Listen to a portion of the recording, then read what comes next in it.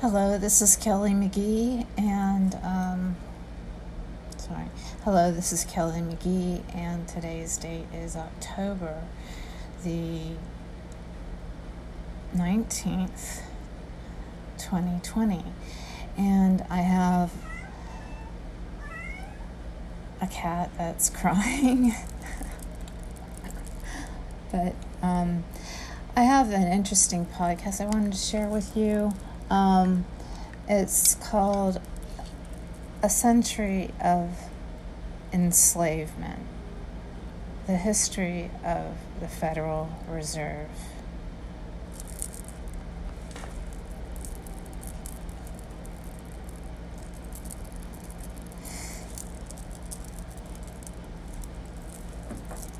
It's gonna take 2 tapes. Hi, I'm Buck, your personal tour guide to the Federal Reserve. I'm here to introduce you to one of the most complex but effective institutions in the United States. But don't worry, I'll explain it all in plain English. Just beside me is a roadmap of where we're going. Together, we'll walk through the Federal Reserve System, literally. And along the way, I'll show you just what goes on around here and why it's important. By the end of this tour, you too will be able to explain the Federal Reserve in plain English. There is no other agency of government which can overrule actions that we take. There is no other agency of government which can overrule actions that we take.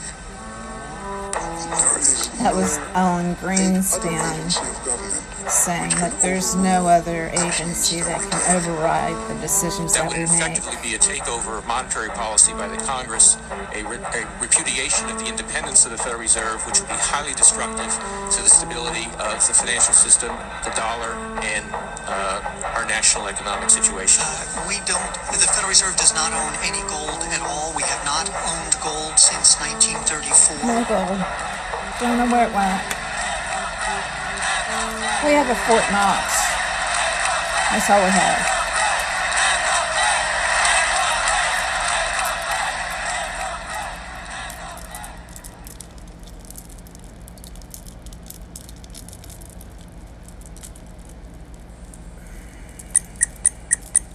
The real truth of the matter is, as you and I know, that a federal element in the larger centers has owned the government.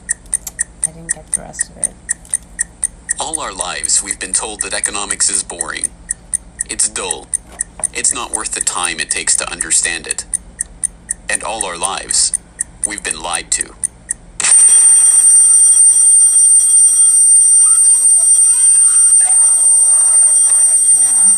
Alarms.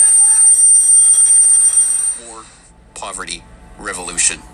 They all hinge on economics, and economics all rests on one key concept. Money. Money. It is the economic water in which we live our lives.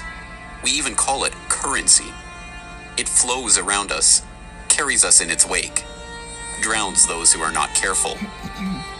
We use it every day, in nearly every transaction we conduct. We spend our lives working for it, worrying about it, saving it, spending it, pinching it. It defines our social status. It compromises our morals. People are willing to fight, die, and kill for it. But what is it? Where does it come from? How is it created? Who controls it? It is a remarkable fact that, given its central importance in our lives, not one person in 100 could answer such basic questions about money as these. So if you were planning a family, you'd want to know where babies come from. Yeah. And this is a lot about banking. So let me ask you, where does money come from? Where does the money come from? Where does any The money... government prints it. It's printed off. Where does money come from? How is new money created? By labor. People work and produce wealth, and the money is supposed to match that wealth. Where does money come from? Well, I have a pretty different outlook on money. It actually comes from, like, trees, right? But why is this? How could we be so ignorant about a topic of such importance? Where does money come from is a basic, childlike question. So why is our only response the childlike answer meant as a joke? It grows on trees. Such a profound state of ignorance could not come about naturally. From the time we are children, we are curious about the world and eager to learn about the way it works. And what could lead to a better understanding of the way the world works than a knowledge of money, its creation and destruction? Yet discussion of this topic is fastidiously avoided in our school years and ignored in our daily life. Our monetary ignorance is artificial, a smoke screen that has been erected on purpose and perpetrated with the help of complicated systems and insufferable economic jargon. But it doesn't take an economist to understand the importance of money. Deep down, we all know that the wars, the poverty, the violence we see around us hinges on this question of money. It seems like a 1,000-piece jigsaw puzzle just waiting to be solved. And it is. The puzzle pieces, taken together, create an image of the Federal Reserve, America's central bank, and the heart of the country's banking system. Despite its central importance to the economy, relatively few have heard of it, and fewer still know what it is, despite the bank's attempts at self-description. Our economy runs on a complex system of exchange of goods and services, in which money plays a key part. Coin, currencies, savings, and checking accounts, the overall supply of money is managed by the Federal Reserve. Money is the medium through which economic exchanges take place, and money as a standard of value helps us to set prices for goods and services.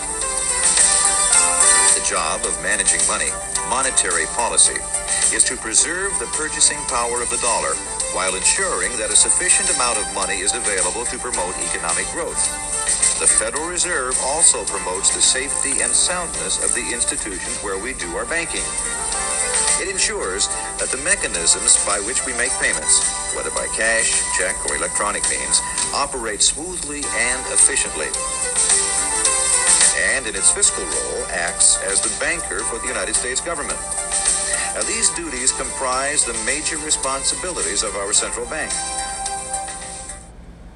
But in order to really understand the Federal Reserve, we must first understand its origins and context. We must deconstruct the puzzle. The first piece of that puzzle lies here, in the White House. This is where the Federal Reserve Act, then known as the Currency Bill, was signed into law after passing the House and Senate in late December 1913. The New York Times of Christmas Eve 1913 described the festive scene. The Christmas spirit pervaded the gathering. While the ceremony was a little less impressive than that of the signing of the Tariff Act on October 3rd last in the same room, the spectators were much more enthusiastic and seized every occasion to applaud. There in the White House that fateful December evening, President Wilson signed away the last veneer of control over the American money supply to a cartel, a well-organized gang of crooks so successful, so cunning, so well hidden that even now, a century later, few know of its existence, let alone the details of its operations. But those details have been openly admitted for decades. Of course, just as we have been taught to find economics boring, we have been taught that this story is boring. This is the way the Federal Reserve itself tells it. The United States was facing severe financial problems. At the turn of the century, most banks were issuing their own currency, called banknotes. The trouble was, currency that was good in one state was sometimes worthless in another. People began to lose confidence in their money, since it was only as sound as the bank that issued it. Fearful that their bank might go out of business, they rushed to exchange their banknotes for gold or silver. By attempting to do so, they created the Panic of 1907. During the panic, people streamed to the banks and demanded their deposits. The banks could not meet the demand. They simply did not have enough gold and silver coin available. Many banks went under. People lost millions of dollars. Businesses suffered, unemployment rose, and the stability of our economic system was again threatened. Well, this couldn't go on. If the country was going to grow and prosper, some means would have to be found to achieve financial and economic stability. To prevent financial panics like the one in 1907, President Woodrow Wilson signed the Federal Reserve Act into law in 1913. But this is history as told by the victors, a revisionist vision in which the creation of a central bank to control the nation's money supply is merely a boring historical footnote, about as important as the invention of the zipper or an early 20th century hula hoop craze. The truth is that the story of the secret banking conclave that gave birth to that Federal Reserve Act is as exciting and dramatic as any Hollywood screenplay or detective novel yarn, and all the more remarkable for the fact that it is all true. We pick up the story, appropriately enough, under cover of darkness. It was the night of November 22nd, 1910, and a group of the richest and most powerful men in America were boarding a private rail car at an unassuming railroad station in Hoboken, New Jersey. The car, waiting with shades drawn to keep onlookers from seeing inside, belonged to Senator Nelson Aldrich, the father-in-law of billionaire heir to the Rockefeller dynasty, John D. Rockefeller Jr. A central figure on the influential Senate Finance Committee where he oversaw the nation's monetary policy, Aldrich was referred to in the press as the general manager of the nation. Joining him that evening was his private secretary Shelton, and a who's who of the nation's banking and financial elite. A. Hyatt Andrew, the assistant treasury secretary, Frank Vanderlip, president of the National City Bank of New York, Henry P. Davison, a senior partner of J.P. Morgan Company, Benjamin Strong Jr., an associate of J.P. Morgan and president of Bankers Trust Co., and Paul Warburg, heir of the Warburg banking family and son-in-law of Solomon Loeb of the famed New York investment firm Kuhn, Loeb & Company. The men had been told to arrive one by one after sunset to attract as little attention as possible. Indeed, secrecy was so important to their mission that the group did not use anything but their first names throughout the journey so as to keep their true identities secret even from their own servants and waitstaff. The movements of any one of them would have been reason enough to attract the attention of New York's voracious press, especially in an era where banking and monetary reform was seen as a key issue for the future of the nation. A meeting of all of them, now that would surely have been the story of the century. And it was. Their destination? The secluded Jekyll Island off the coast of Georgia, home to the prestigious Jekyll Island Club whose members included the Morgans, Rockefellers, Warburgs, and Rothschilds. Their purpose? Davison told intrepid local reporters who had caught wind of the meeting that they were going duck hunting. But in reality, they were going to draft a reform of the nation's banking industry in complete secrecy. G. Edward Griffin, the author of the best-selling The Creature from Jekyll Island and a longtime Federal Reserve researcher, explains. What happened is that the banks decided that since there was going to be legislation anyway to control their industry, that they wouldn't just sit back and wait and see what happened and cross their fingers that it would be okay. They decided that to do what so many cartels do today, they decided to take the lead, and they would be the ones calling for regulations and reform. They like the word reform, and the American people are suckers for the word reform. You just put that into any corrupt piece of legislation, call it reform, and people say, oh, I'm all for reform, and so they vote for it or accept it. So that's what they were doing. They decided we will reform our own industry. In other words, we will create a cartel, and we will give the cartel the power of government. We'll take our cartel agreement so that we can self-regulate to our advantage, and we'll call it the Federal Reserve Act. And then we'll take this cartel agreement to Washington and convince those idiots there to pass it into law. And that basically was the strategy. It was brilliant strategy. Of course, we see it happening all the time, and certainly in our own day today, we see the same thing happening in other cartelized industry. Right now, we're watching it unfold in the field of healthcare, but at that time, it was banking, all right? And so the banking cartel wrote their own rules and regulations, called it the Federal Reserve Act, got it passed into law, and it was very much to their liking because they wrote it. And in essence, what they had created is a set of rules which made it possible for themselves to regulate their industry, but they went even beyond that. In fact, it's clear to me when I was reading their letters and their conversations at the time and the debates that they never dreamed that Congress would go along and also give them the right to issue the nation's money supply. I mean, not only were they now going to regulate their own industry, which is what they started out as wanting to do, but they got this incredible gift that they didn't dream would be given to them, although they were negotiating for it. And that was Congress gave them the authority to issue the nation's money. And Congress gave away the sovereign right to issue the nation's money to the private banks. And so all of this was in the Federal Reserve Act, and the American people were joyous because they were told and they were convinced that this was finally a means of controlling this big creature from Jekyll Island. Amazingly enough, they were successful, not just in conspiring to write the legislation that would eventually become the Federal Reserve Act, but in keeping that conspiracy a secret from the public for decades. It was first reported on in 1916 by Bertie Charles Forbes, the financial writer who would later go on to found Forbes magazine. But it was never fully admitted until a quarter century later, when Frank Vanderlip wrote a casual admission of the meeting in the February 9th, 1935 edition of the Saturday Evening Post. I was as secretive, indeed as furtive, as any conspirator. I do not feel it is any exaggeration to speak of our secret expedition to Jekyll Island as the occasion of the actual conception of what eventually became the Federal Reserve System. Over the course of their 9 days of deliberation at the Jekyll Island Club, they devised a plan so overarching, so ambitious, that even they could scarcely imagine that it would ever be passed by Congress. As Vanderlip put it, discovery of our plan, we knew, simply must not happen, or else all our time and effort would be wasted. If it were to be exposed publicly that our particular group had got together and written a banking bill, that bill would have no chance whatever of passage by Congress. So what precisely did this conclave of conspirators devise at their Jekyll Island meeting?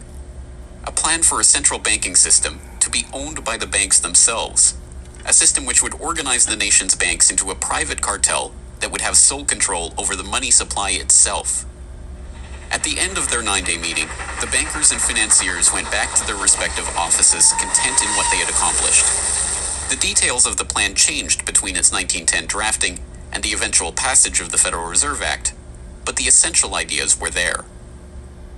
But ultimately, this scene on Jekyll Island, too, is just one piece of a larger puzzle. And like any other puzzle piece, it has to be seen in its wider context for the bigger picture to become visible. To understand the other pieces of the puzzle and their importance in the creation of the Federal Reserve, we have to travel backward in time. The story begins in late 17th century Europe. The 9 Years' War is raging across the continent as Louis XIV of France finds himself pitted against much of the rest of the continent over his territorial and dynastic claims. King William III of England, devastated by a stunning naval defeat, commits his court to rebuilding the English Navy. There's only one problem: money. The government's coffers have been exhausted by the waging of the war, and William's credit is drying up. A Scottish banker, William Patterson, has a banker's solution. A proposal to form a company to lend £1 million to the government at 6% plus $5,000 management fee, with the right of note issue. By 1694, the idea has been slightly revised, a £1.2 million loan at 8% plus $4,000 for management expenses. But it goes ahead. The magnanimously titled Bank of England is created. The name is a carefully constructed lie, designed to make the bank appear to be a government entity. But it is not. It is a private bank owned by private shareholders for their private profit, with a charter from the king that allows them to print the public's money out of thin air and lend it to the crown. What happens here at the birth of the Bank of England in 1694 is the creation of a template that will be repeated in country after country around the world. A privately controlled central bank lending money to the government at interest, money that it prints out of nothing. And the jewel in the crown for the international bankers that creates this system is the future economic powerhouse of the world, the United States. In many important respects, the history of the United States is the history of the struggle of the American people against the banksters that wish to control their money. By the 1780s, with colonies still fighting for independence from the crown, the bankers will get their wish. In 1781, the United States is in financial turmoil.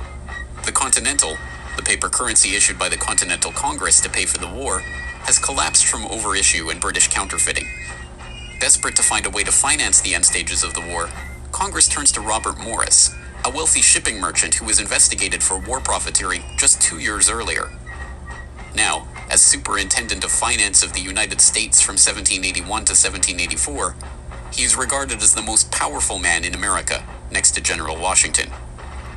In his capacity as Superintendent of Finance, Morris argues for the creation of a privately owned central bank deliberately modeled on the Bank of England that the colonies were supposedly fighting against. Congress, backed into a corner by war obligations and forced to do business with the bankers just like King William in the 1690s, acquiesces and charters the Bank of North America as the nation's first central bank. And exactly as the Bank of England came into existence loaning the British Crown £1.2 million, the BNA started business by loaning $1.2 million to Congress. By the end of the war, Morris has fallen out of political favor and the Bank of North America's currency has failed to win over a skeptical public. The BNA is downgraded from a national central bank to a private commercial bank chartered by the state of Pennsylvania. But the bankers have not given up yet. Before the ink is even dry on the Constitution, a group led by Alexander Hamilton is already working on the next privately owned central bank for the newly formed United States of America. So brazen is Hamilton in the forwarding of this agenda that he makes no attempt to hide his aims or those of the banking interests he serves. A national debt, if it is not excessive, will be to us a national blessing, he wrote in a letter to James Duane in 1781. It will be a powerful cement of our union. It will also create a necessity for keeping up taxation to a degree which, without being oppressive, will be a spur to industry. Opposition to Hamilton and his debt-based system for establishing the finances of the U.S. is fierce.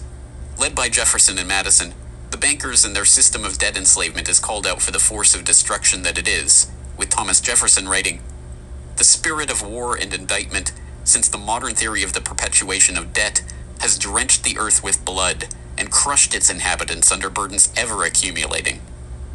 Still, Hamilton proves victorious. The first Bank of the United States is chartered in 1791 and follows the pattern of the Bank of England and the Bank of North America almost exactly. A privately owned central bank with the authority to loan money that it creates out of nothing to the government. In fact, it is the very same people behind the new bank as were behind the old Bank of North America. It was Alexander Hamilton, Robert Morris's former aide, who first proposed Morris for the position of financial superintendent, and the director of the old Bank of North America, Thomas Willing, is brought in to serve as the first director of the first Bank of the United States. Meet the new banking bosses, same as the old banking bosses.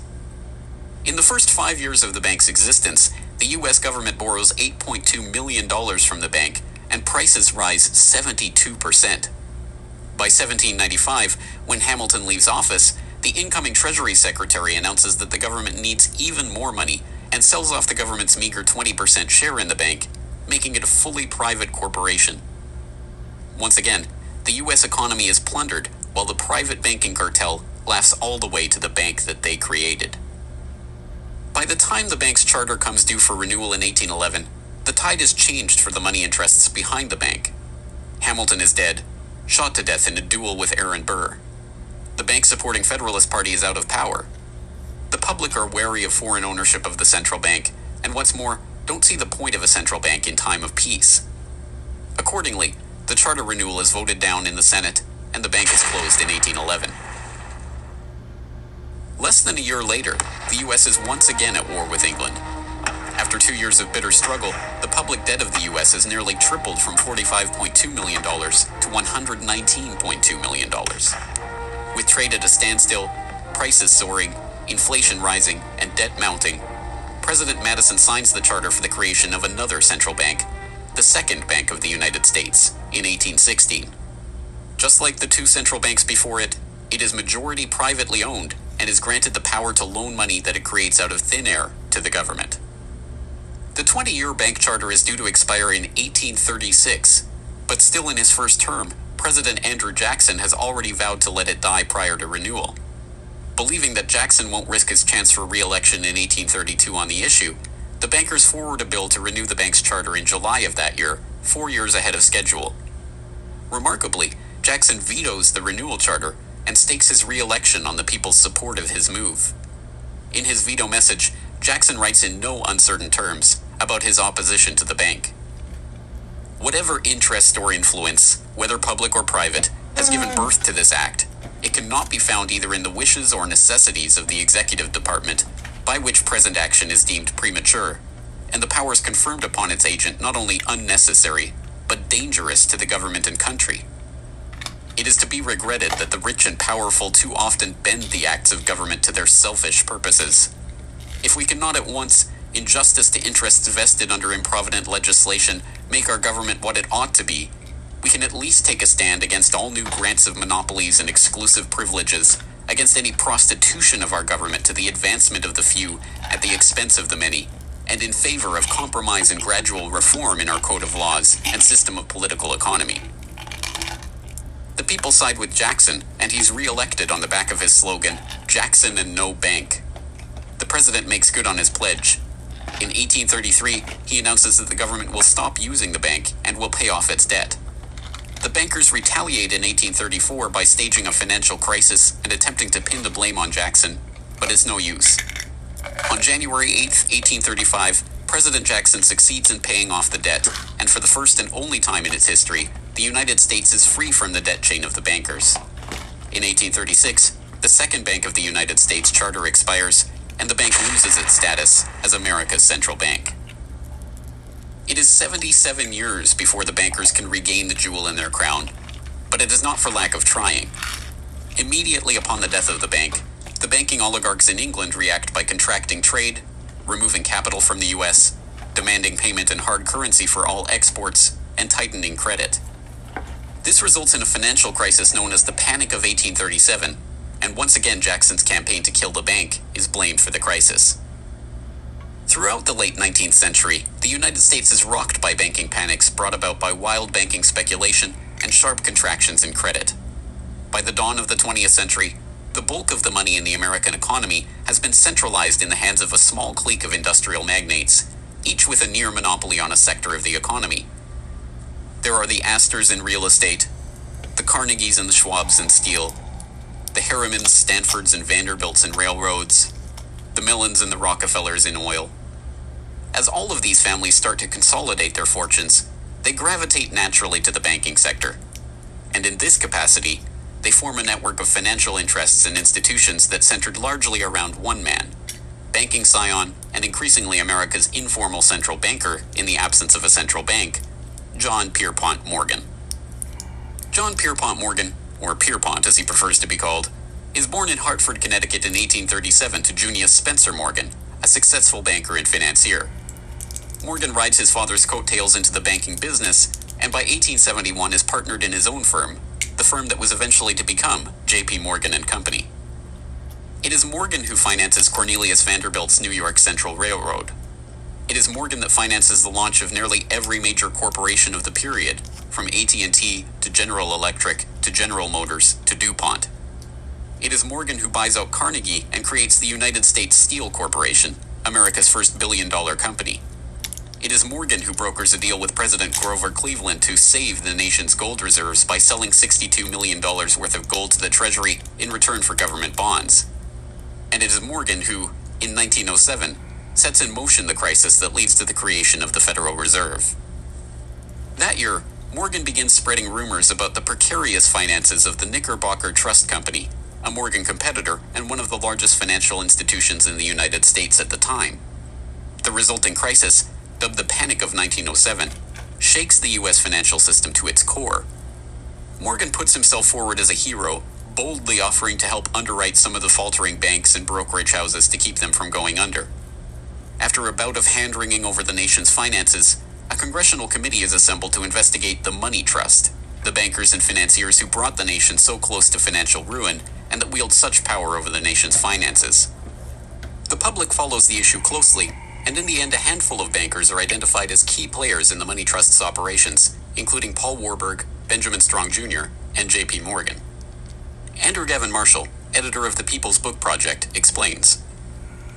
At the beginning of the 20th century, there was an investigation following the greatest of these financial panics, which was in 1907, And this investigation was on what was called the Money Trust, which found that 3 banking interests, JP Morgan, National City Bank, and the Citibank of New York, I believe it was, basically controlled the entire financial system. So 3 banks, and the public hatred towards these institutions was unprecedented.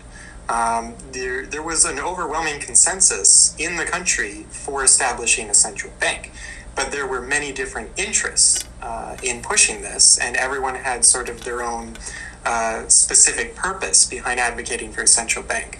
So to represent the most people, you had farmer interests, populists, progressives, who were advocating a central bank because they couldn't take the recurring panics, but they wanted government control of a central bank.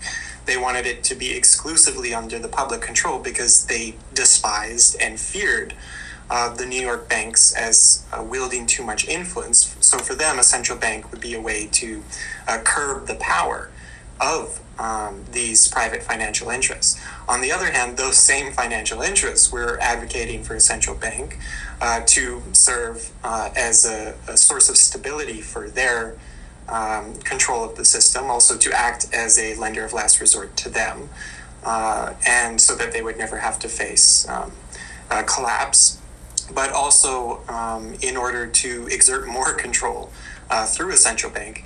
The private New York banking community wanted a central bank under the exclusive control of them. There's a shocker. So you had all these various different interests which converged.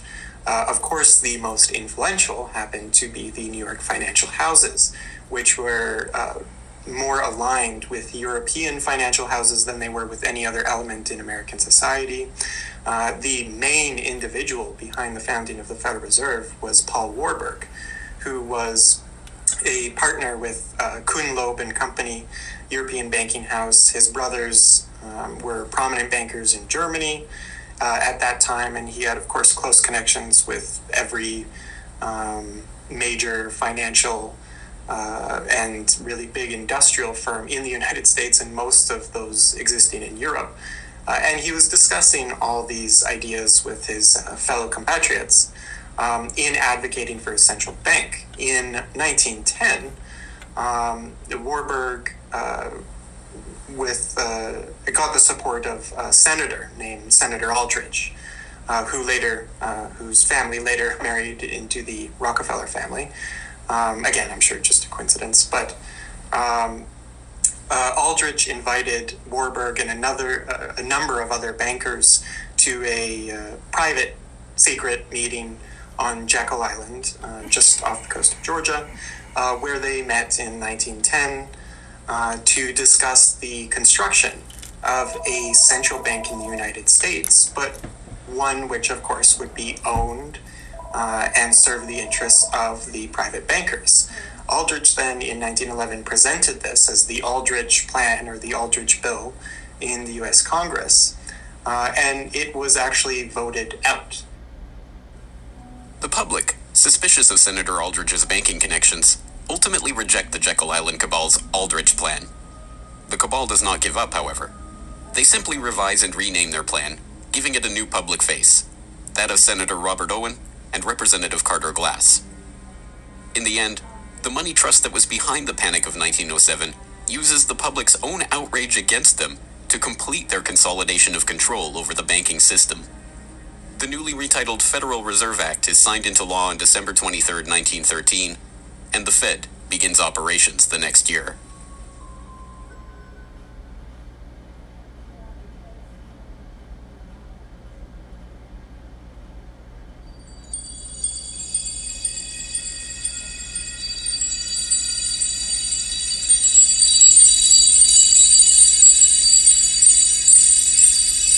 So how does the Federal Reserve System work?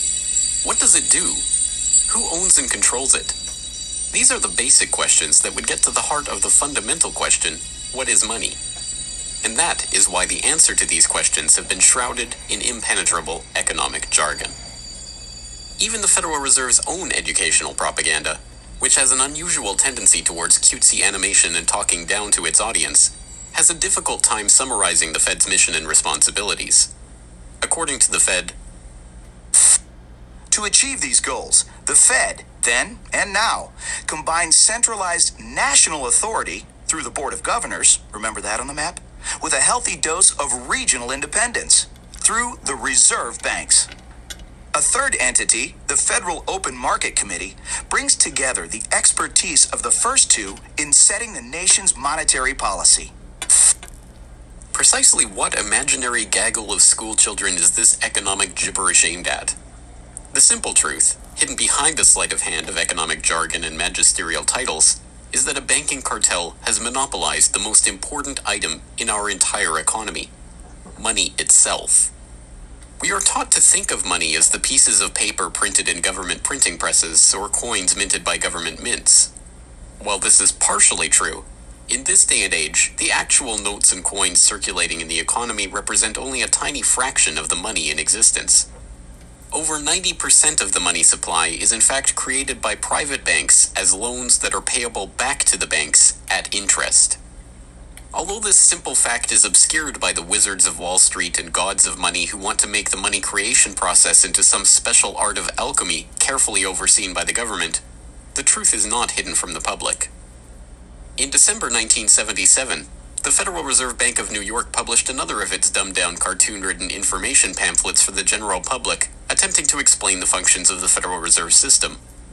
There, in black and white, they carefully explain the money creation process. Commercial banks create checkbook money whenever they grant a loan, simply by adding new deposit dollars to accounts on their books in exchange for a borrower's IOU. Banks create money by monetizing the private debts of businesses and individuals.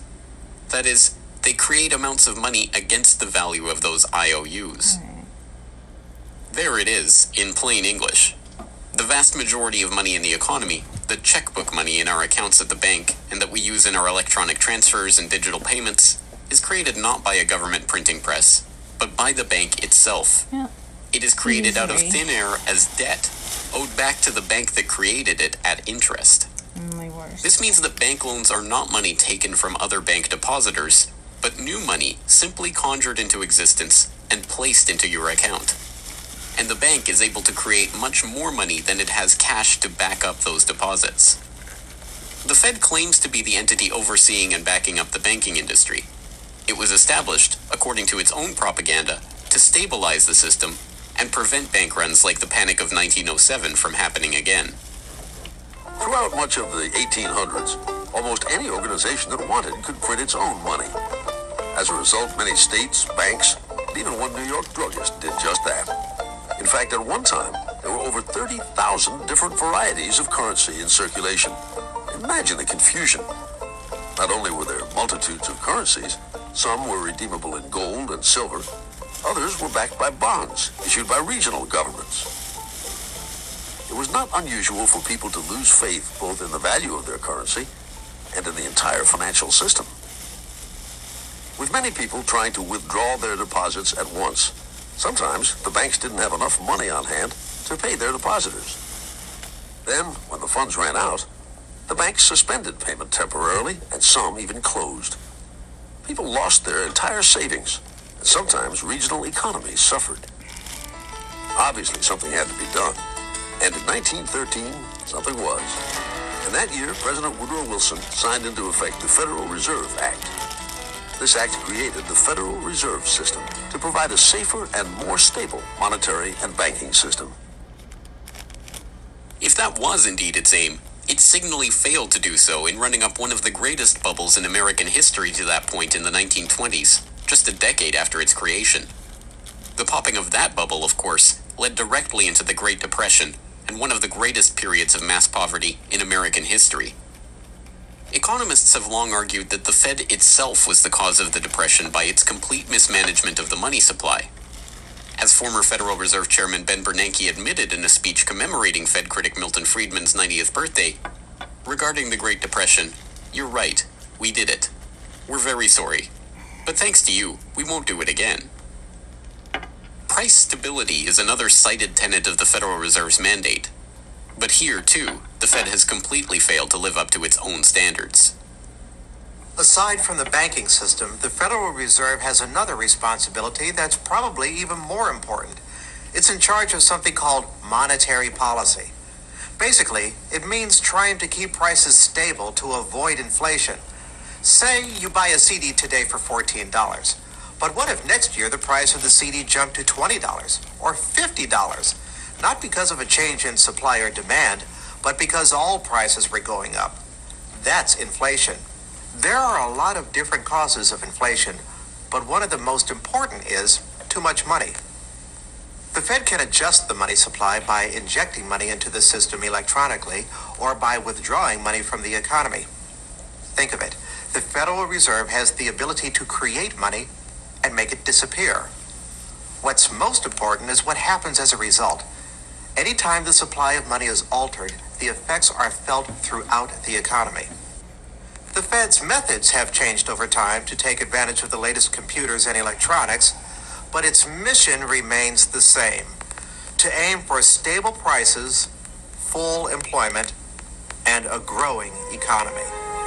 Okay, so I need to make another tape, so